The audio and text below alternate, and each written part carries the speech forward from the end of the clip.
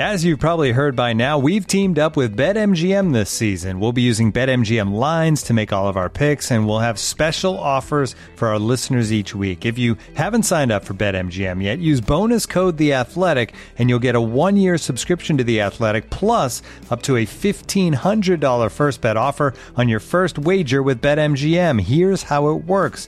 Download the BetMGM app and sign up using bonus code The Athletic. Make your first deposit of at least $10. Place your first bet on any game and claim your voucher for a 1-year subscription to The Athletic.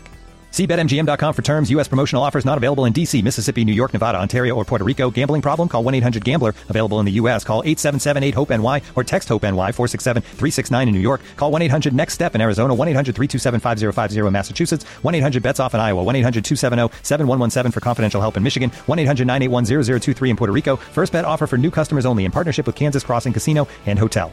Don't forget, if you haven't signed up for BetMGM yet, use bonus code The Athletic, and you'll get a 1-year subscription to The Athletic, plus up to a $1,500 first bet offer on your first wager.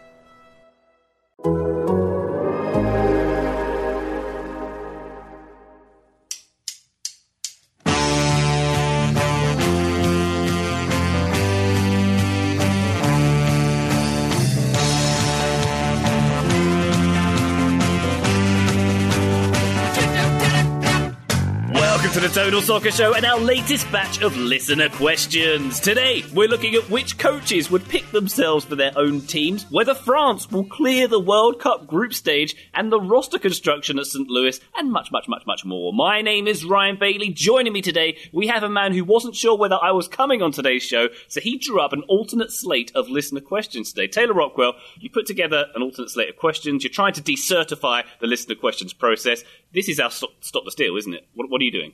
I mean, yeah, first of all, this is me attempting to take up the listener questions document, except it's not, because mine were all serious. I feel like I chose just serious questions, Ryan. Yours much more fun. I like it when you pick the questions. Let's keep that going. Oh, thank you, Tay-Tay. Or is that what I would say if I were trying to lead the coup from within quietly? You don't know. You don't know. Knives are out, listener. Knives are out. We shall see where this goes. Joining us, Taylor, a man who is maybe being burned as an effigy. Joe Larry, what did you do? I think I said something at some point about Austin, and at that point, me and a couple other folks were burned as effigies. Now, apparently that didn't really happen according to a source of mine that has a source in Austin. I think that's how journalism works. That's exactly how we're supposed to attribute those things. But either way, the MLS playoffs are breathing right down our necks at this point, and Austin should be ready. It seems like, given the crowd they pulled out for whatever that event was last night, that they are pretty darn ready.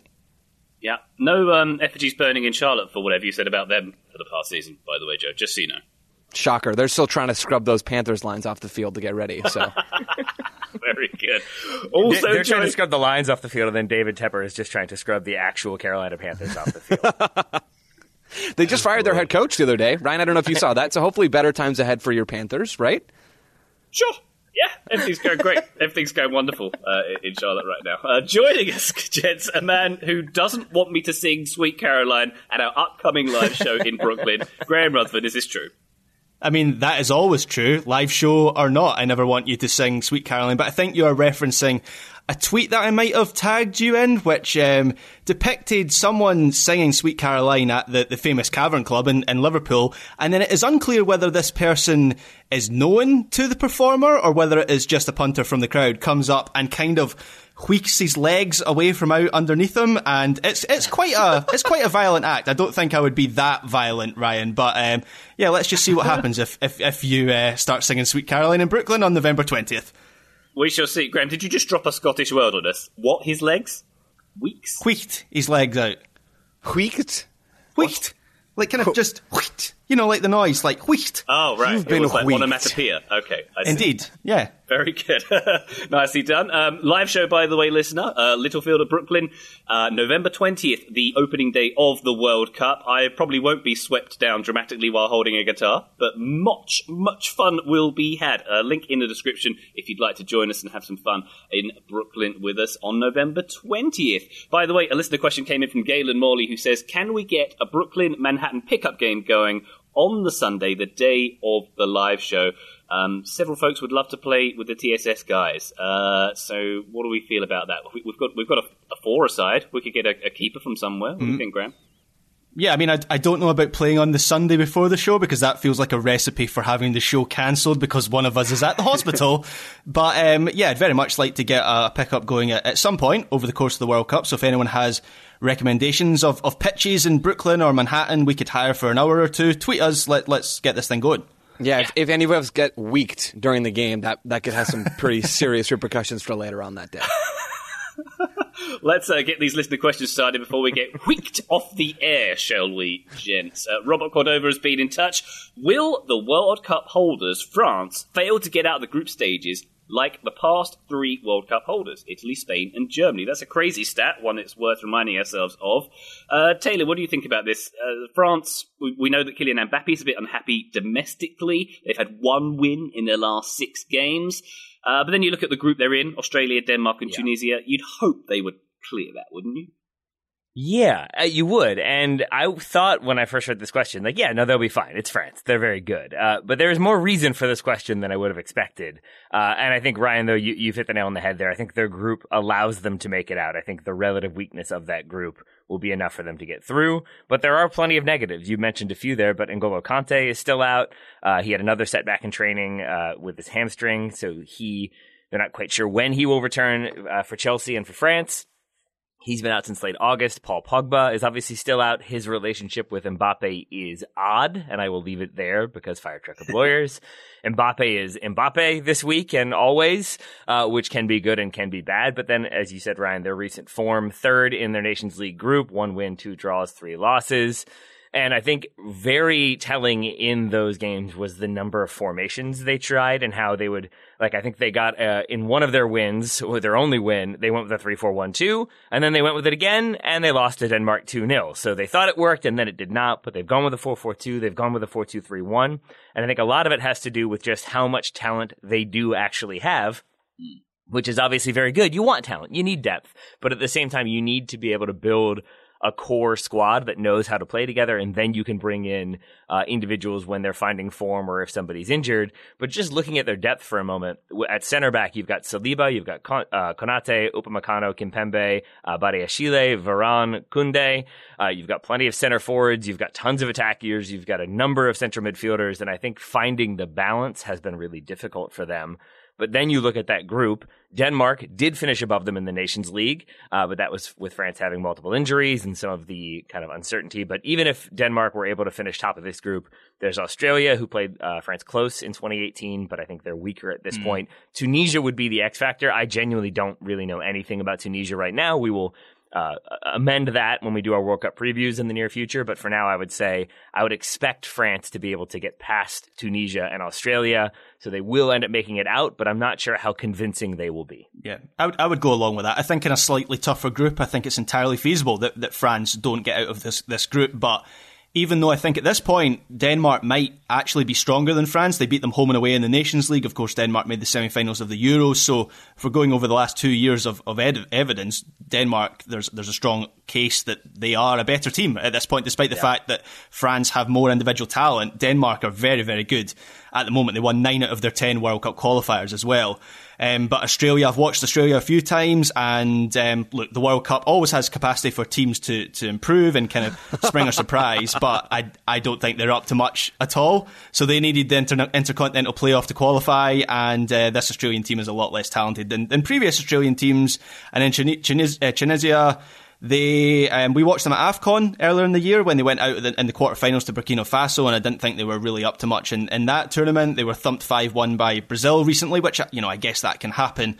They did beat Japan and Chile in friendlies recently, so maybe that Brazil game wasn't a true read of their ability, but they're not a team with a great deal of talent. So while it feels like France's implosion has started early with the Mbappe episode and all the Pogba stuff, I think they would need to be desperately poor not to get out of this group.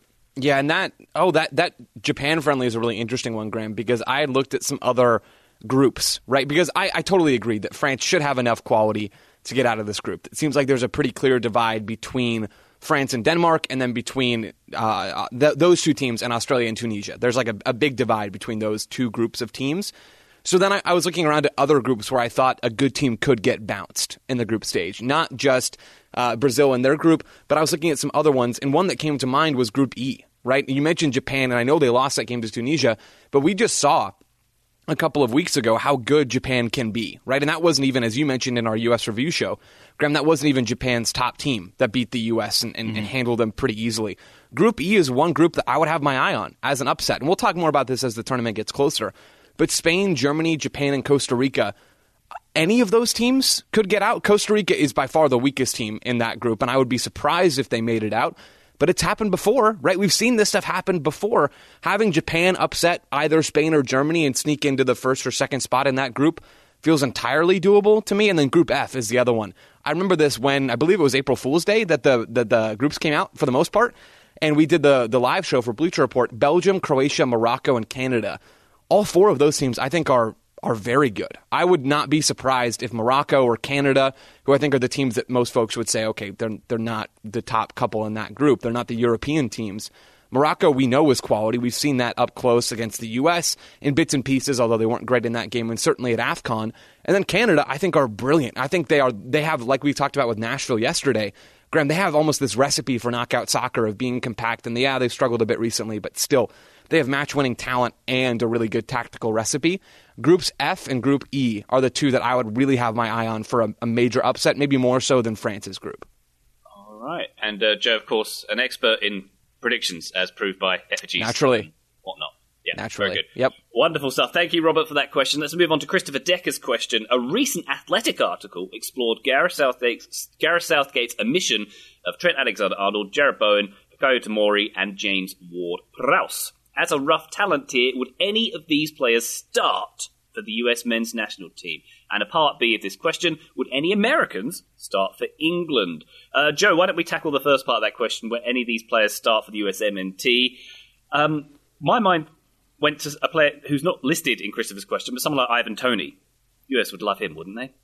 Yeah, I mean, playing someone up top that just doesn't fit into England's squad, I think would be extremely useful for the U.S. That could be a number of different players, but Ivan Toney, I think, is a brilliant attacker, and he would do a lot of good things for the U.S. Ryan, that's a great shout. Of the players that were listed here by Christopher, Trent Alexander-Arnold and Tomori, I think, would start, no questions asked, for the U.S. Yeah, you have to displace Serginho Dest at the right back spot, but Dest's whole thing is that he doesn't defend all that well, and so you're not really losing a ton on the defensive end, and Alexander-Arnold is, or has been, maybe not as much this season, is a world-class playmaker. And Serginho Dest is not that at the moment. So Alexander-Arnold fits in this team, no-brainer for me, and Tomori as well. Yeah, he's made his mistakes. I think he's been burned before earlier this season, but the U.S. doesn't have center backs right now that they can afford to be picky. And I think Tomori has the pedigree that really no other U.S. center back has right now. The other two, Jarrod Bowen and James Ward-Prowse, are a little more difficult for me to decide. I think I landed on them both being bench options for the U.S. So Bowen's mostly playing as a winger right now. The U.S. has wingers, right? They have a lot of depth, and Bowen has scored more goals in the Premier League than a lot of the other U.S. attackers, and there's something to be said for that. But I don't know that he brings anything that is wholly unique to the pool that really makes me feel like he needs to start, or he would need to start for the U.S. And James Ward-Prowse, I struggled with this, but I have a hard time imagining him unseating Weston McKennie or Yunus Musa. I have him as the first number 8 off the bench after those two players, and I think that's where I'm landing on this group of 4. Anybody else agree, disagree? This was hard for me. I don't know. Yeah, so I had, I personally think this is actually going to sound quite harsh on the US, but I think it's just the nature of of England's talent pool and the options that they have. I think there is a good number of English bubble players that would start for the US. So I had Alexander-Arnold, despite the fact that Dest is one of the US's best players. I still think Alexander-Arnold is an upgrade on him. Tomori at centre back, Toney as well up front. I had Tammy Abraham as well. I know he is traditionally sort of a penalty box poacher, but I think his all-round game is actually better than most people give him credit for. So I think he could do some of the things that Berhalter wants his number 9 to do. So I had him as well. I did have Jarrod Bowen. I understand what you're saying, Joe, about kind of the profile of maybe him versus Timothy Weah, but I have to say I do think Bowen is maybe at this point better than Timothy Weah, just on an individual talent basis. And then Tim Weah doesn't start for the US though. That's the problem. Well, who's the starting right sider then at the moment? I mean, I know Gio Reyna has started the friendlies recently, but are we counting on his fitness? Reyna, Sure. Reyna, when I flipped it to part B of the question to think of Americans that start for England, I don't think at this point there are any Americans that would start for England, but No. Gio Reyna and Yunus Musa were the two that they have the talent ceiling to be that good. And if it's Dortmund's Christian Pulisic as well. Go on. I didn't even clock that. Yeah, I guess so. But if it's like Dortmund's Christian Pulisic as well, then I think he would be in with a shout too. But that player hasn't really been around for a while. But in terms of the other side, yeah, I thought Jadon Sancho, if he is a bubble player, it seems like he's on the fringes of that squad. I think maybe he starts for. I know he's not been in the best form for Manchester United, but I just think his ceiling, the ceiling of his talent is so high that he would start. And then I think Aaron Ramsdale is a goalkeeper as well. If you're starting Matt Turner for the US at the World Cup, I think you would have to argue that the player who actually starts for his club team ahead of him would surely start for the US. And Aaron Ramsdale, his distribution out from the back is one of the best things about his game, and we all know that Berhalter likes that in a goalkeeper. So those were the players that I settled on. All right. Taylor, any thoughts on this? How about JWP as a free kick specialist for the US? My thoughts are that I hate this question. And also I'd like to know how much the monarchy is paying Graham. But I think ultimately there is a lot of truth here. Because, yeah, I would have Trent Alexander-Arnold. Tomori, as I was answering this question, got his red card against Chelsea yesterday, and I thought, yeah, that feels right. So Tomori, yeah, why not throw him in there? Because he has been good, but then also erratic. That feels like a U.S. center back. I would agree with Joe about James Ward-Prowse and Jared Bowen, but I would add Tammy Abraham and Chris Smalling. I think Chris Smalling could probably start and do a very good job for the United States. The only one I thought of going the other way is that maybe Tyler Adams could deputize for Calvin Phillips because he's doing that for Leeds, so maybe he could do the same for England. And then I think Anthony Robinson is maybe in the squad or on that bubble, but certainly not starting for England. Southgate does love his fullbacks, that's for sure. He'll take Jedi, right? There you go. Yeah, see? There we go. Okay, now I feel better. But I do think there's a lot of depth and talent with England and a lot of quality that probably won't end up going for justifiable reasons. And so I think if you look at the positions where the U.S. is weak, Graham, I think some of those goalkeeper shouts also probably make a good bit of sense too, given the relative vulnerability of that spot for the United States as well. Who's excited for the World Cup? It's going to be great. It's going to be great. Yeah. I don't know. Joe, you're part of the second part of the question. Any Americans who start for England? Did you cover that? Nope. No U.S. players are starting for England. Not a chance. That's my opinion, at least. Cool. Jordan Morris. Jordan Morris in that England team. Let's go. This question also made me sad. I'm with Taylor. I need it does entertain me that Graham picked Reyna and Yunus Musa, who both, of course, are. I mean, English. If I wanted to, take it back. Take it back right now. I'm not entertaining this. What I will say is, at least it's a sign maybe of where the program is going, or how far it's come. That this is even a suggestion, because I think years ago it would have been like, yeah, we'll take any England player, sure, whatever, we'll get him in there. And I think at least there are some spots where the U.S. has enough depth, enough talent that maybe they wouldn't need that so much. But it's like, I mean, as much as I don't love to say it with Ryan on the air, like England is still one of the best national teams or national team pools in the world, theoretically. What was that? So say that again? What was that? Sorry. Yeah, I'm not going to acknowledge that. And so to me, it's like it would be different if we were having this conversation about. Oh man, see now I start listing countries, and then I'm like, nah, it's still probably the case. Like Croatia is probably still kind of the case, but I think it's a sign that England is as good as they are, but that the United States has made at least some strides in its talent identification and development. England have never beaten the US at a World Cup, so there you go. And they never will. I could believe that stat continuing quite easily. Yes, indeed. Christopher, thank you for your question. We'll be back with a few more after these short messages. Back shortly. Looking for an assist with your credit card, but can't get a hold of anyone? Luckily, with 24/7 U.S.-based live customer service from Discover, everyone has the option to talk to a real person anytime, day or night. Yep, you heard that right. You can talk to a real human in customer service at any time. Sounds like a real game changer if you ask us. Make the right call and get the service you deserve with Discover. Limitations apply. See terms at discover.com/creditcard. This episode is brought to you by Michelob Ultra, the official beer sponsor of the NBA. Want to get closer to the game than ever before? Michelob Ultra Courtside is giving fans the chance to win exclusive NBA prizes and experiences like official gear, courtside seats to an NBA game, and more. Head over to MichelobUltra.com/courtside to learn more. Total Soccer Show, welcome back to our listener questions. Guy Yedwab has been in touch and asked, is Patrick Vieira at the level where he should be considered for Champions League level club vacancies? And if not, what does he need to do to accomplish that, to earn that respect? Where would he be a good fit? Graham, when I saw this question, I immediately thought of Vieira as the next Manchester City manager. It feels like, I don't know if he's among the contenders, but he feels like a natural fit there. He did, of course, he's worked in the system there in the youth levels. And where else would City go after Pep? So maybe, just maybe, he could be considered there? Certainly there's that City Football Group link. Obviously, his first senior management job was at NYCFC. He had the academy team manager's job, so it wouldn't surprise me at all if he was on a shortlist. In terms of his style of play, I don't think it's quite... There are differences, I think, between his style of play and Pep Guardiola's style of play. In terms of where City would look next, I'm not entirely sure. I don't think they're going to have to do that for a number of years anyway. So they've got some time to come up with a shortlist. But in terms of the job that Vieira has done at Crystal Palace, I think he's done a good job. I wouldn't say at this point he's done a great job. So Palace finished 12th last season, and they're 15th this season. The big improvement has been in the style of play. So Palace are much more entertaining to watch than they ever were under Roy Hodgson, certainly. They have a core of exciting young players. They've pulled off some big results against big teams.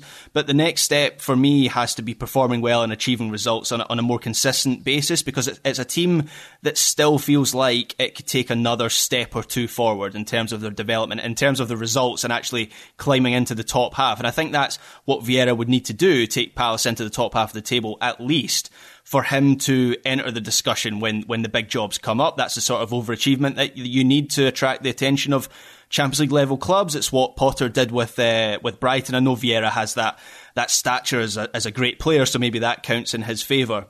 But for me, it is difficult to answer which team would be the best fit for Vieira tactically, because he changes shapes and formations and even approaches from game to game at Palace. So there have been matches where they've pressed high and they've played with a high intensity and with the ball, and that's maybe where, Ryan, you're talking about the kind of City links. But then there have been other matches where they have been more conservative and absorbed pressure and played on the counter.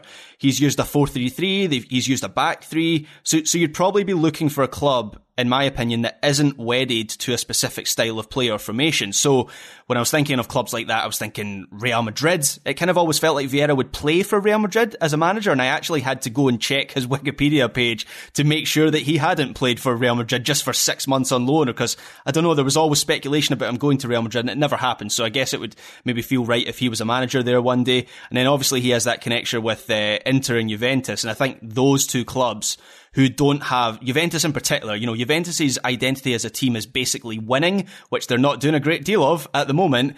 But in terms of how they play and their formation and their shape, they're not really wedded to one thing. So Vieira, with his connection there as a player and his profile as a coach now, I think that might be a good fit. But he needs to achieve a little bit more with Palace in terms of raw results, I think.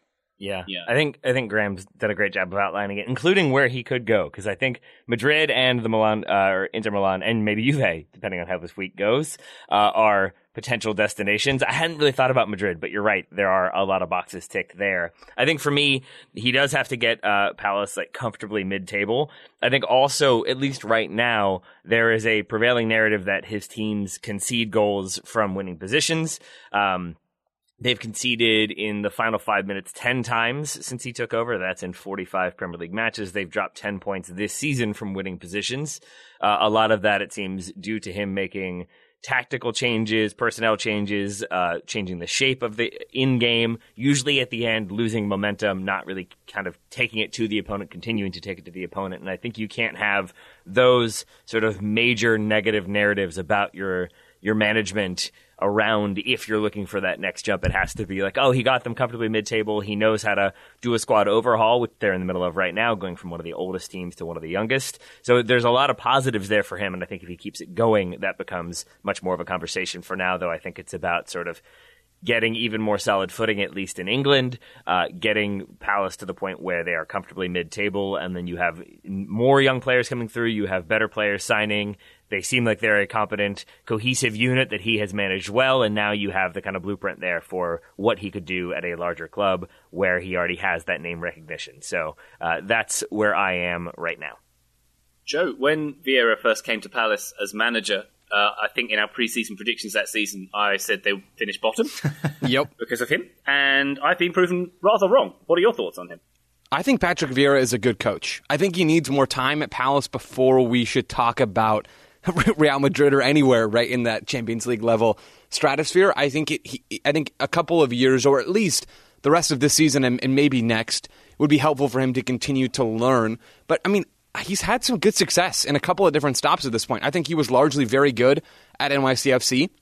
Then he goes to Nice in Ligue 1 and spends 2.5 seasons there, finishes 7th the first season, which was one spot ahead of where they'd been the year before, finishes 5th the season after that, then gets fired after a Europa League group stage exit. But, I mean, such is soccer, right? That's how this stuff goes sometimes. Takes over Crystal Palace in July of 2021. And I thought largely did a really good job last year. I know they finished 12th, but, I mean, they were 2 places and 4 points ahead of where they were the previous year. And they did that while actually playing good soccer. Maybe not the Crystal Palace soccer that we would think of from earlier on in the 2010s or whatever it is. I thought they were much better last year than the results indicated. This year's been a slog. They're bad this year, or at least they've been bad this year. They're 15th. The underlying numbers look significantly worse than last year. A lot of the shine is hiding. I don't want to say it's gone, but it is deep in hiding at the moment. I'm hoping they find that because I enjoyed watching Crystal Palace last year. I've enjoyed watching Patrick Vieira at every stop he's been at so far. So I'm hoping that we see them sort of balance out and maybe climb up that table because I do think Patrick Vieira could be a good manager. Yeah, it's kind of interesting. Maybe this is just my interpretation, but it's weird to me that Vieira still kind of flies under the radar a little bit in the Premier League, given how good he was as a player. You know, it feels to me there's much more focus on what Gerrard and Lampard are doing at their clubs as managers, and Vieira was as good a player and as notable a player. You know, a big name playing for a dominant team. Certainly won more league titles than Steven Gerrard ever did in his career. Yet it feels like, again, maybe this is just me, but it feels like there's less focus on what he's doing at Palace. I think because English is the answer to that question. Yeah, At least fair, that's fair. my assumption, yeah. I mean, I think there's probably a couple factors there, one of which I don't quite feel qualified to talk about, but I think there's maybe a racial component. You never know. But I do think also it is the English aspect of things as well. And then one other thing that I thought was notable in reading about him more, because I wouldn't say I watch Palace a ton, but I think hearing that he is sort of the opposite of who he was on the field as a manager, that he's much more soft-spoken. He's less likely to really get into it with people in interviews. He's, I think, calmer with players. You don't see him losing his mind on the touchline. So I think to some extent he is more of an understated manager. And so when he doesn't have that kind of the media attention that Jampard is what I just called them. That's their new relationship name. Why not? I think he does sort of fly under the radar for that as well.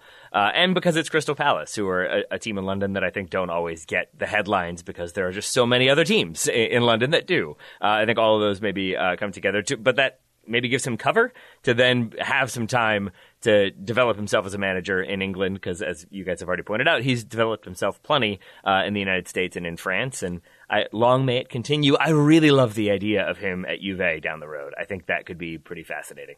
Yeah, might not be that far down the road either, to be fair, Tate. We shall see. True. Guy, thank you very much for that question. Let's move on to Shreyas Ramani's question. A lovely hypothetical here. In a scenario where all coaches had themselves as a player at their peak, available for selection, which coaches would pick themselves as a player to start for their respective club or countries? For example, would Greg Berhalter, the coach, pick Greg Berhalter, the player, at his peak to start for the US? Oh boy, this might say a little bit more about the people themselves and their own valuations of their talents rather than their suitability, but we'll get into it, Taylor.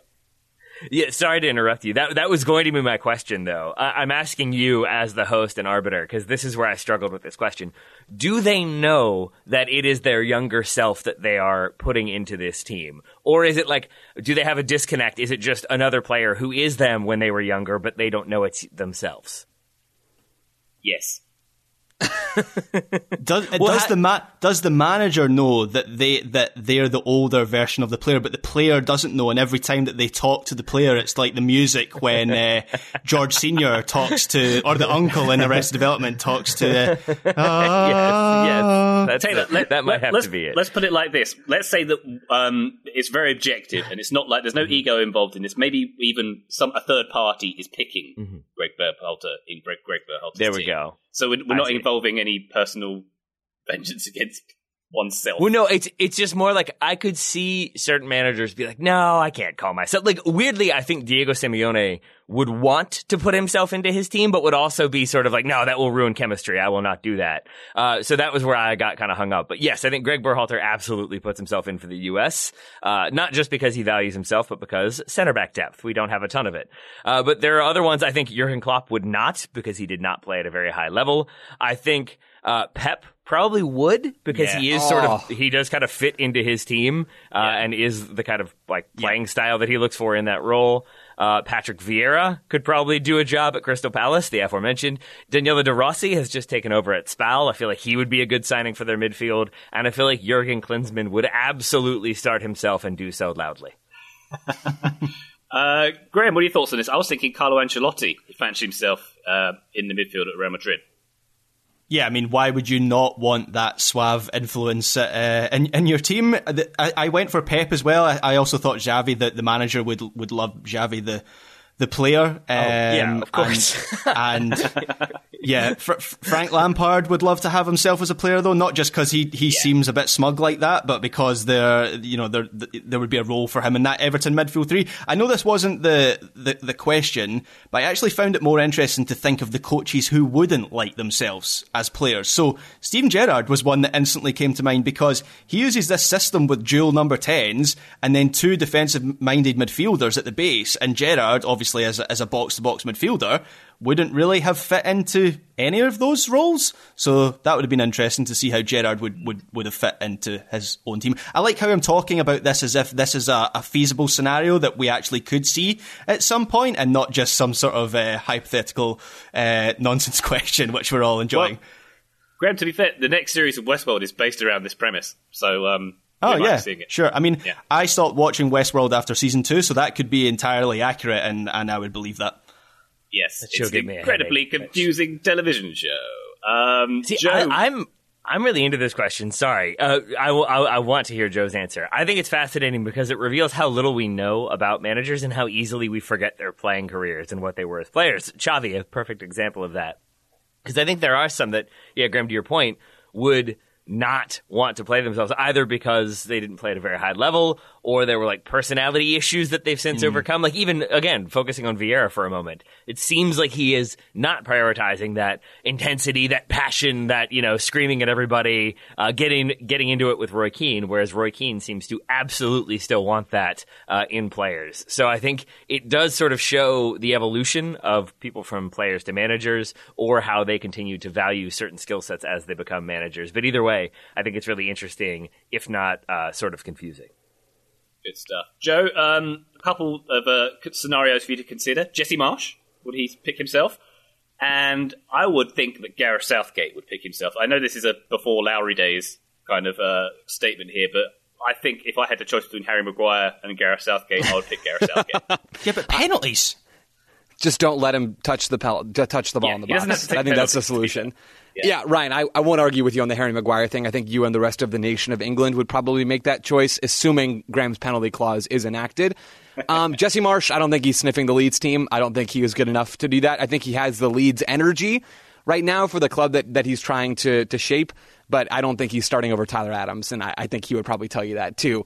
Vincent Kompany is starting for Burnley. No questions asked. That's an easy one. Xabi Alonso is starting for Leverkusen.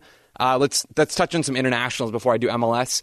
Thierry Henry, I know he's an assistant coach with Belgium, but come on. If Roberto Martinez gives the okay, he's starting for Belgium. And then Hugo Perez is starting for El Salvador.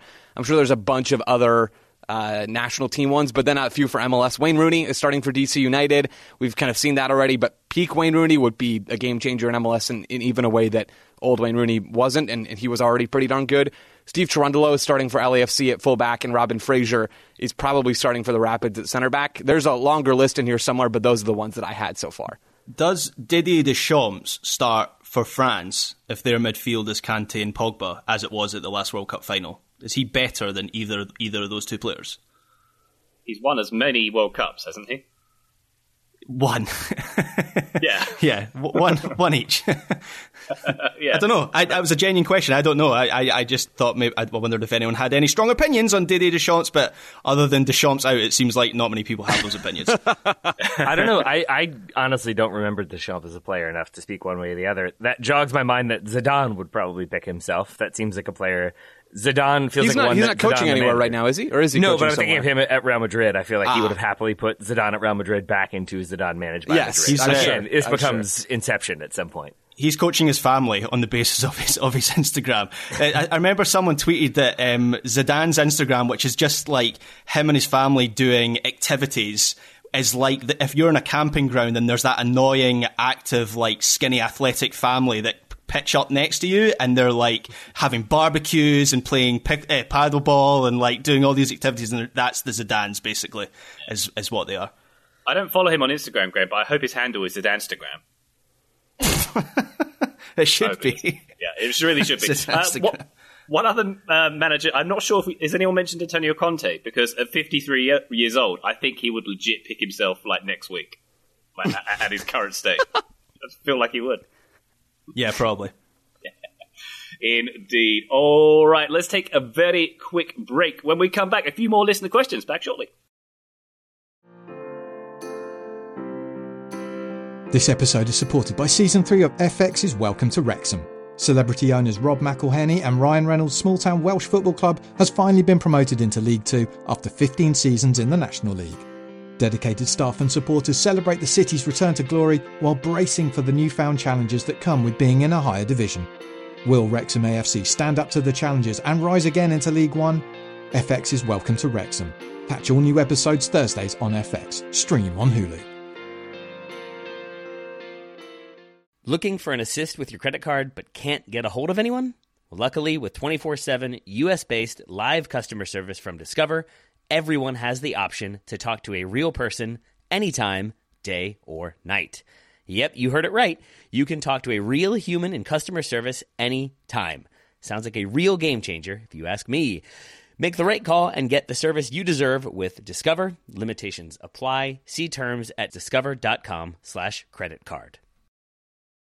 Total Soccer Show, welcome back to our listener questions. Daniel Martini has got in touch. What do you think of MLS St. Louis's roster construction so far? St. Louis City, I guess we're calling them. St. Louis City SC, to be more accurate. What do we think of them and their approach and results? What gaps do they need to fill most? And how would you compare them on a scale of Charlotte and Cincinnati to LAFC and Atlanta? Joe, I believe they have 8 players on board. They've got Roman Berkey in goal. They've got a couple of DPs from the lower leagues in Germany, I believe. So Lutz Pfannenstiel, who is, I've worked with him for a few years, or I did previously, and he's a lot of fun. He's a very nice guy. He's also mad as a box of frogs. So I'm glad that he's in MLS as sporting director in St. Louis. Some quotes from him, Joe. Yeah, bring it. Yep, we're not really on the hunt anymore for DPs, he said. In my world, there are no designated players. There are. We believe in DT, designated team. 11 players must make a difference, not 1 or 2. Oh my god, that's such a Lutz quote. That's such a Lutz quote. There's an even better one, I love Taylor. him so much. Get to the better one, Ryan. Yeah. Keep going. We don't need a we PR go. player. We will have our stadium full regardless. If we play against a Disney 11 with Goofy in goal and Pluto as a number 9, we'd still be sold out. So no Mickey Mouse team in St. Louis. Yeah, of course you would. I would course you personally pay more money to watch my team play Goofy and Pluto. Yeah, that's Space Jam 3. Let's get it together. Yeah, Pluto is not a natural number 9. That's a conversation for another No, time. Joe, what do you yeah. think about St. Louis so far and what they've done? I see Pluto as like a box-to-box number 8, personally. That's just how I see it, but I feel free to disagree. Yeah, all these quotes are coming from Tom Bogert's piece that he wrote for MLSsoccer.com, interviewing Lutz Pfannenstiel, and it's incredible. Go read it because, yeah, Lutz, it does seem a little crazy. So I think St. Louis are going to be wild this year. They seem much more Charlotte to me than LAFC or Atlanta, like by a long shot. They're much closer to the Charlotte, Minnesota, Cincinnati kind of lane. I'm not saying they're going to be those teams, but they're certainly not LAFC or Atlanta. United with the players they've signed and sort of the lower profile that they seem to be keeping. So let's start with the manager. Coach Bradley Carnell, who spent time with the Red Bulls, we would assume, is going to bring this aggressive, high-pressing style to St. Louis, or at least they're not going to try to pick you apart with the ball. We've never seen that out of Bradley Carnell before, and judging from the players that have been signed so far, there's not really a whole lot about St. Louis's style that we can pick apart from them. So I'm kind of judging off of Carnell and what I think he's going to try to do with the players they've signed. Ryan, you mentioned they have a number of players that are already in the squad, but as far as holes that need to be filled, everywhere, right? They need to sign players in every position because they only have 8 players in the squad. So Roman Berkey, you mentioned, 31-year-old goalkeeper. I'm not really sure is a very good goalkeeper, to be honest. You go back through and look at his shot-stopping numbers with Dortmund, and was he ever really very good? I don't know. I don't know the answer to that question, but he certainly has name recognition more so than anyone else in this squad. They have a 28-year-old center back who has a handful of caps with Sweden. They have a young winger. They have a young midfielder. They have another left back and a DP striker, or I guess not a DP, but he is a DP. Don't let Lutz van den Stiel tell you different. He is a designated player, has played in Austria and Belgium, and 51 minutes for Hoffenheim in the Bundesliga. That's Joao Klaus. So I don't know exactly what to make of that signing at the moment. It doesn't seem like a super ambitious DP deal. And then Eduard Löwen, who's another designated player or not, central midfielder, 25 years old. He has probably the best resume in this squad so far outside of Berkey, about 4,000 Bundesliga minutes, and does look solid based off of some of the numbers I've seen. So again, I don't know if these players are going to hit or not, but these, to me, feel like much more Charlotte FC kind of signings than they do Atlanta. We're trying to break the mold for expansion teams, or LAFC, hey, we're trying to really be thoughtful in how we're trying to build this squad and even break the mold that Atlanta United broke. I'm not expecting, other than maybe fielding an 11 of Disney characters or playing against one, it doesn't seem like St. Louis are going to be breaking a lot of molds in Major League Soccer. I really hope, I think you're correct, Joe. I really hope that you're wrong. Me too. Lutz van den Stiel, the thing I was going to say when I started to interrupt Joe, apologies for that, is I don't know if you all know, we've had him on the show. Yeah.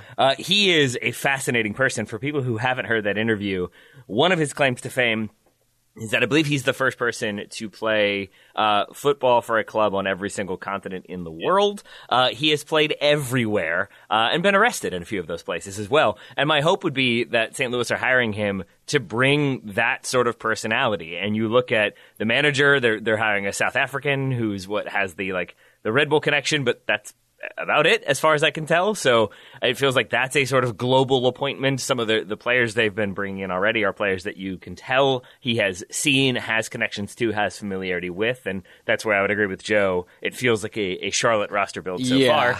I would add, because I was looking up, Roman Berkey, they signed a while ago. Is he just sitting around? And to find out, he is playing for their MLS Next Pro team. Yep. He made 4 appearances this season. So they do have this team in MLS Pro, or Next Pro, that they've got a full squad there. They've got some players that will maybe transition to their MLS team, like Akil Watts. He got a bunch of assists for them. They ended up losing the final of that competition to Columbus Crew 2. So who knows if that is the preparation they need for an MLS season. I suspect it's not. But they do have, I think, some youngsters they could bring through. They've got this sort of, I wouldn't call them a core group. I would call them a weird group right now. But again, it's a group that I think Lutz van den Stiel has probably seen play, has connections to, knows what they're going to bring. And my hope is that he continues to look all over the place for talent and brings in different people. And we don't just get a sort of German-centric model with some of the people he has connections to, some of the people his agent recommends or whatever it might be. I hope it is a very global model where they're identifying talent all over the place and making it all come together and work well. That is my hope. Who knows if that will be the case? Yeah. But I am mildly obsessed with Klaus, the Brazilian-born striker who's played most of his career in Germany. Mostly because I think we need a Klaus in this world. We do. Klaus! Yeah. We 100% need a Klaus in Major League Soccer. That's the biggest win for St. Louis so far. Taylor, just all the things you're saying there. I'm excited for this ride. I do think it's going to be a ride, and I have been burned, I suppose, by predicting expansion teams to finish last and then them blowing the doors off by finishing, third from last in the Eastern Conference. But I will say, man, this feels to me, and I don't know how this works, right? I have no inside information into this. It feels like these are just players that have been offered to Lutz van den Stiel, or it feels like players that he's already sort of known and hasn't taken a lot. And again, I don't know if this is true or not, but I just am skeptical of the build so far, and there's a lot of time to change that, right? They have maybe a third of their roster announced right now, maybe less than that. So there's lots of time between now and when the season kicks off in February or March next year for this to change. But I'm just getting real Cincinnati and Charlotte vibes, and there's a big difference between Cincinnati and Charlotte in terms of first-year results and prognosis ahead of future seasons. But yeah, I'm skeptical at the moment. Hope to be proven wrong. Oh, so Joe, you're not going to say that St. Louis are going to finish bottom then, Joe? Is that what you're saying? I'm not. Taylor and Graham and I decided yesterday that I'm done making predictions, so we can revisit this again when I'm dead, I guess. Yeah. Morbid. Great. Wow. Well, I was going to say next year. I'm like, well, we said no more. So speaking of that, by the way, one of the crazy Lutz Pfannenstiel stories, something he denies, is stealing a penguin from a zoo, and it was found decapitated days later. Yeah. Whoa. That was not how I thought that story was going to go. Once again, he denies that. Fire truck, stand down, please. I thought it was that he took it home and put it in his bathtub and then returned it later on. But he argued that the penguin followed him from the exhibit. Yeah. I didn't know about the decapitated part. That takes a turn there. Yeah, that's on the Google if you want to find it. I believe he denies the decapitating part of the story.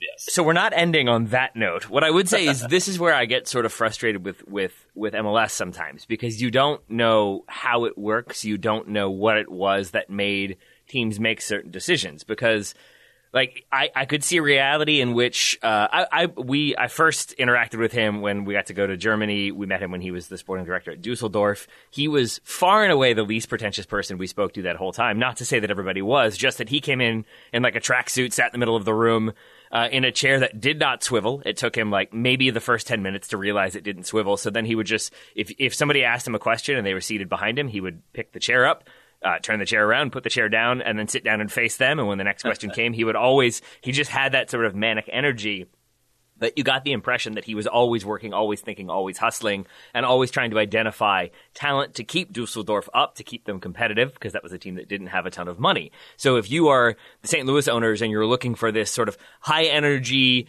world traveler who's got a ton of experience, but is also very good at identifying talent on a budget, then that's great.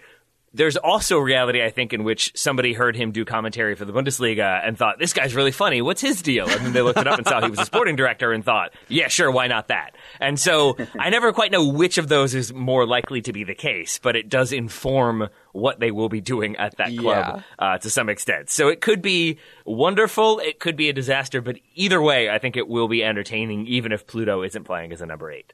Their stadium looks great. I'm just looking at pictures of it now. I don't think it's going to be open for the start of the season, but it's downtown and it's got this kind of Etihad campus style training fields next to it. Very impressive. Looks good. I'd like to visit. I know this sounds ignorant, and it is. Why can teams not finish stadiums before they start?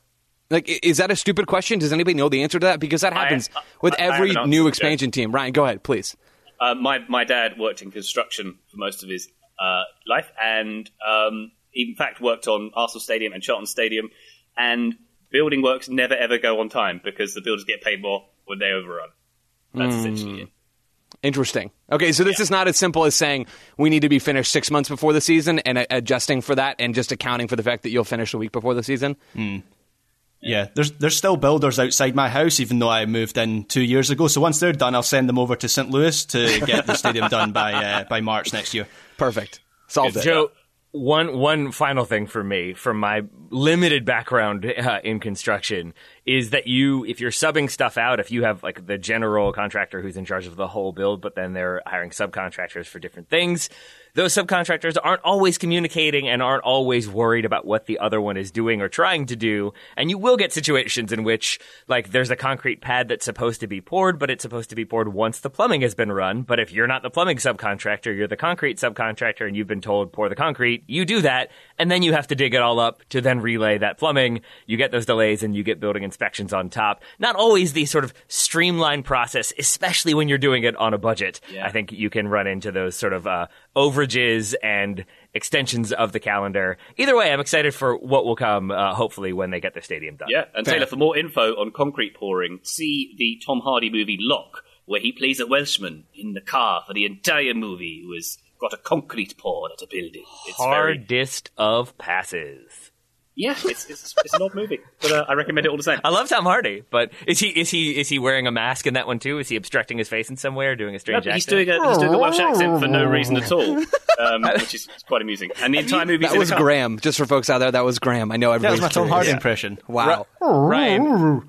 I know you're trying to get this back on the rails. I'm not going to let you. Have you all seen the video of him winning his martial arts competition? Yes. Because, I'm sure that he is very good at martial arts, but if you walk into a ring or step into the ring and that is the person you're going against, the man who is just the physical embodiment of intensity and will maybe murder you for the craft, I would not want to fight that dude. I feel like he's already won before that fight has begun, and I think he's won a couple competitions, maybe as a result.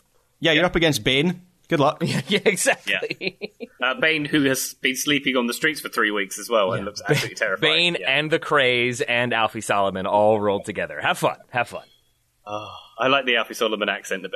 That accent was anyway. We'll do a Tom Hardy episode later. Anyway, thank you, Daniel, for the question. One final question for this episode from Patrick F. Each of the podcast hosts has randomly received a few $1 billion, enough to buy a lower league team. What teams would Joe and Taylor attempt to buy? And would Graham and Ryan try to buy Stirling Albion and Wimbledon, respectively, or leave them as fan-owned clubs? I'll start off, Taylor, by saying a few billion, I'd probably buy a Premier League team. Yeah, a few billion, you could buy all the lower league teams for that.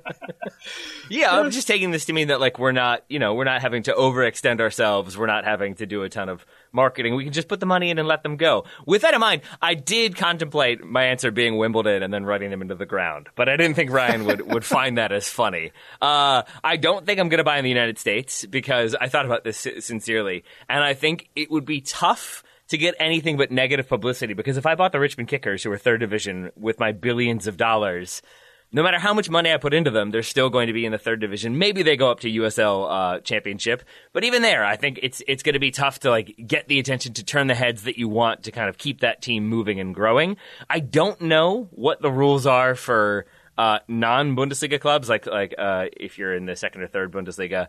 If you still have to go with 50+1, but if you're trying to make it to the Bundesliga, I imagine there will be complications along the way. So, as much to make my wife happy as to annoy Ryan Bailey, I am going with ACR Siena 1904, currently playing in Group B of Serie C, Serie C, because my wife would actually like to live in Italy again. She's lived there previously. She's working on getting citizenship, so that, happy wife, happy life. Their colors are black and white. I like wearing all black, so there you go. And they haven't won much in their history, so there's no complaints when I do what I want. So I'm going to, kind of develop the academy system. We're going to get young players coming through. We're going to play attractive soccer. And I think there wouldn't be much pushback because they're a little bit chaos. Here's their opening Wikipedia entry. Associazione Calcio Robur Siena 1904, commonly referred to as Siena, is an Italian football club based in Siena, Tuscany. The club was reincorporated in 2020 after the bankruptcy of the previous legal entity, Robur Siena, which itself was a reincarnation of the original club, Associazione, something like that, Calcio Siena SPA, who were founded in 1904. So they've already gone through a bunch of different incarnations. I can come in with my billions and stabilize them, make them good, and live in Tuscany. I feel like that all works out well. And Siena is very beautiful. I was there last month, actually. It's where they have that crazy horse race, the Palio, and there's a movie about it on Apple TV. And it looks absolutely brutal, because was in that square, and I can't believe they run horses around it. But that's a good choice, Tate. And they all come from their different districts or whatever like that. It's the cities divided up. I feel like I would incorporate that into my team somehow. I'm not sure how, but I would. So when we were there, they were doing the presentation ceremony for the horse race, Taylor. And as you say, they each of the flags from each of the different areas of the city were on display. It looked like something from Game of Thrones. It was absolutely wild, and they all came in and did these processions with their flags. It looked very, very cool indeed. Joseph, what do you think about this question? So, first of all, Ryan, as a favor to you, I'll be buying MK Dons and running that into the ground. Contrary to Taylor's initial idea of taking Wimbledon running into the ground, I'm going to do you a favor. Thank you. So you're welcome for that. And then I will be buying Phoenix Rising, but as a test of my giant floating stadium idea that we had discussed before when someone else was giving us $1 billion. So this is going to be ideally the first in a series of giant floating stadiums that are built across the world. But I think it would make sense for me to test it close to home on a smaller club where, if things go horribly wrong, there's not going to be quite as much backlash as if I'm doing it for Arsenal, as an example. So for me, this is the start of my new soccer floating stadium business empire. I want to start it in Phoenix. I think it makes sense. It's a good test market for us and for our branding. The real answer is I'm not buying any sports team. If I have $3 billion, I'm doing something else with that money. But still, I think the floating stadium thing has some merit, and we're going to give it a shot. Yeah, I mean, Joe, local testing, that is where to bring in the logic on this idea, Joe. Absolutely. Yeah. Thank you. I tried. Joe, see our Slack right now for my thoughts on your floating stadium, because I'm a big fan of the subreddit that looked expensive, and the one I just sent Joe is $1.5 million home. Floating home prototype sinks into the water as it's unveiled. I mean, that's on them for only spending $1.5 million and not $1.5 billion. I mean, that's like a joke, Taylor. A floating home is a yacht, isn't it? I'm not convinced they've done I think they mean floating on air, not floating on water. But it did end up sort of floating, kind of on the water because it landed in water Briefly. Yeah, very briefly. This is like when Elon Musk, did he not say recently about Tesla that it would partially float? You're like, yeah, well, all cars partially float until they sink. He wants the Cybertruck to be able to go in rivers and stuff. Yeah, which is fun. Joe, I'd say with your few billion, you could start the FSL, the Floating Stadium League. I think that's something you should start doing and seek investment immediately. This sounds like another one of Donald Trump's failed sporting empires, so we're gonna pass on that probably. Fair enough. Graham, where'd you land on this one? Sterling Albion, are you going to buy them and bring them to fame? Well, first British team to play in Japan in 1966, so they've already had that taste of fame. I think I'd leave Albion as a fan-owned club because effort and that sort of stuff, but also just because I quite like the fans owning the team. I would give them a bunch of money to buy players. Actually, when I was thinking about this, it wouldn't be players I'd be most excited about buying. This maybe is a boring thing to say, but it would be stuff like giving them money to build like a social club. We don't have a social club. We do have hospitality suites, and I'm always envious when I go to other clubs in Scotland and they have that social club environment where people spend hours at the stadium before and after the game, and it just gives the club like a real community feel while also feeding money back into the club through bar receipts, lots of shots of jum and stuff like that. So I would build a social club for Stirling Albion. I'd also build or buy some fun stuff like a statue of Robert Snodgrass, who got us promoted a long time ago with a brilliant free kick in the playoff final. And I'd also build an on-site pie bakery. You know how Spurs have a microbrewery at their stadium? Yeah, I'd have a pie bakery. That's a very good idea. I like that a lot. I agree with your assessment of not breaking the fan-owned model. I wouldn't do that for Wimbledon either. Graham, we actually have a covenant that we can't be sold and it would have to be voted upon and stuff. So I think my solution and a way to break the constraints of the fan-owned model, which can't, in theory, ever get that big, is that I would just donate loads and loads of money. I think I'd give like 50 million a year for like a decade and see how that went. And I think that would make a big, big difference. And I wouldn't make them wear the branding of my gin company on their shirts. Yeah, buy Ollie Palmer back. Yeah. For 50 million. I think we'd be able to afford him at that rate, yeah. And also, I would also buy MK Dons. I would pay out every player's contract. I would close the club down, and I would buy enough gasoline to circle the stadium, burn it to the ground. Turn it into your ping pong room. Ooh. Now then I'd have to actually go to Milton Keynes. I don't want to have to go there for recreation or anything else. But, fair enough. That's what I do. Wonderful stuff. What a lovely way to end a podcast. I burn a building down. Dead penguins, Ryan burning stuff down? Good gracious. What happened today? It got dark. Vegas. Yeah, I'm still in Las Vegas, listener, so it's gotten dark. And I think I saw Karate Tom Hardy outside hustling for change earlier. That's another story. Taylor Rockwell, thank you very much for joining us on Listener Questions. Thank you, my friend. Sorry for my copious interruptions. It was a very interrupty day for me. You handled it well, Ryan. A pleasure, Tay-Tay. Graham Ruthven, a pleasure to have you here, sir. Thank you, Ryan Bailey. And Joe Lowry, thank you very much indeedy. Right back at you. Listener, we'll be back on the feed very shortly. But for now, bye!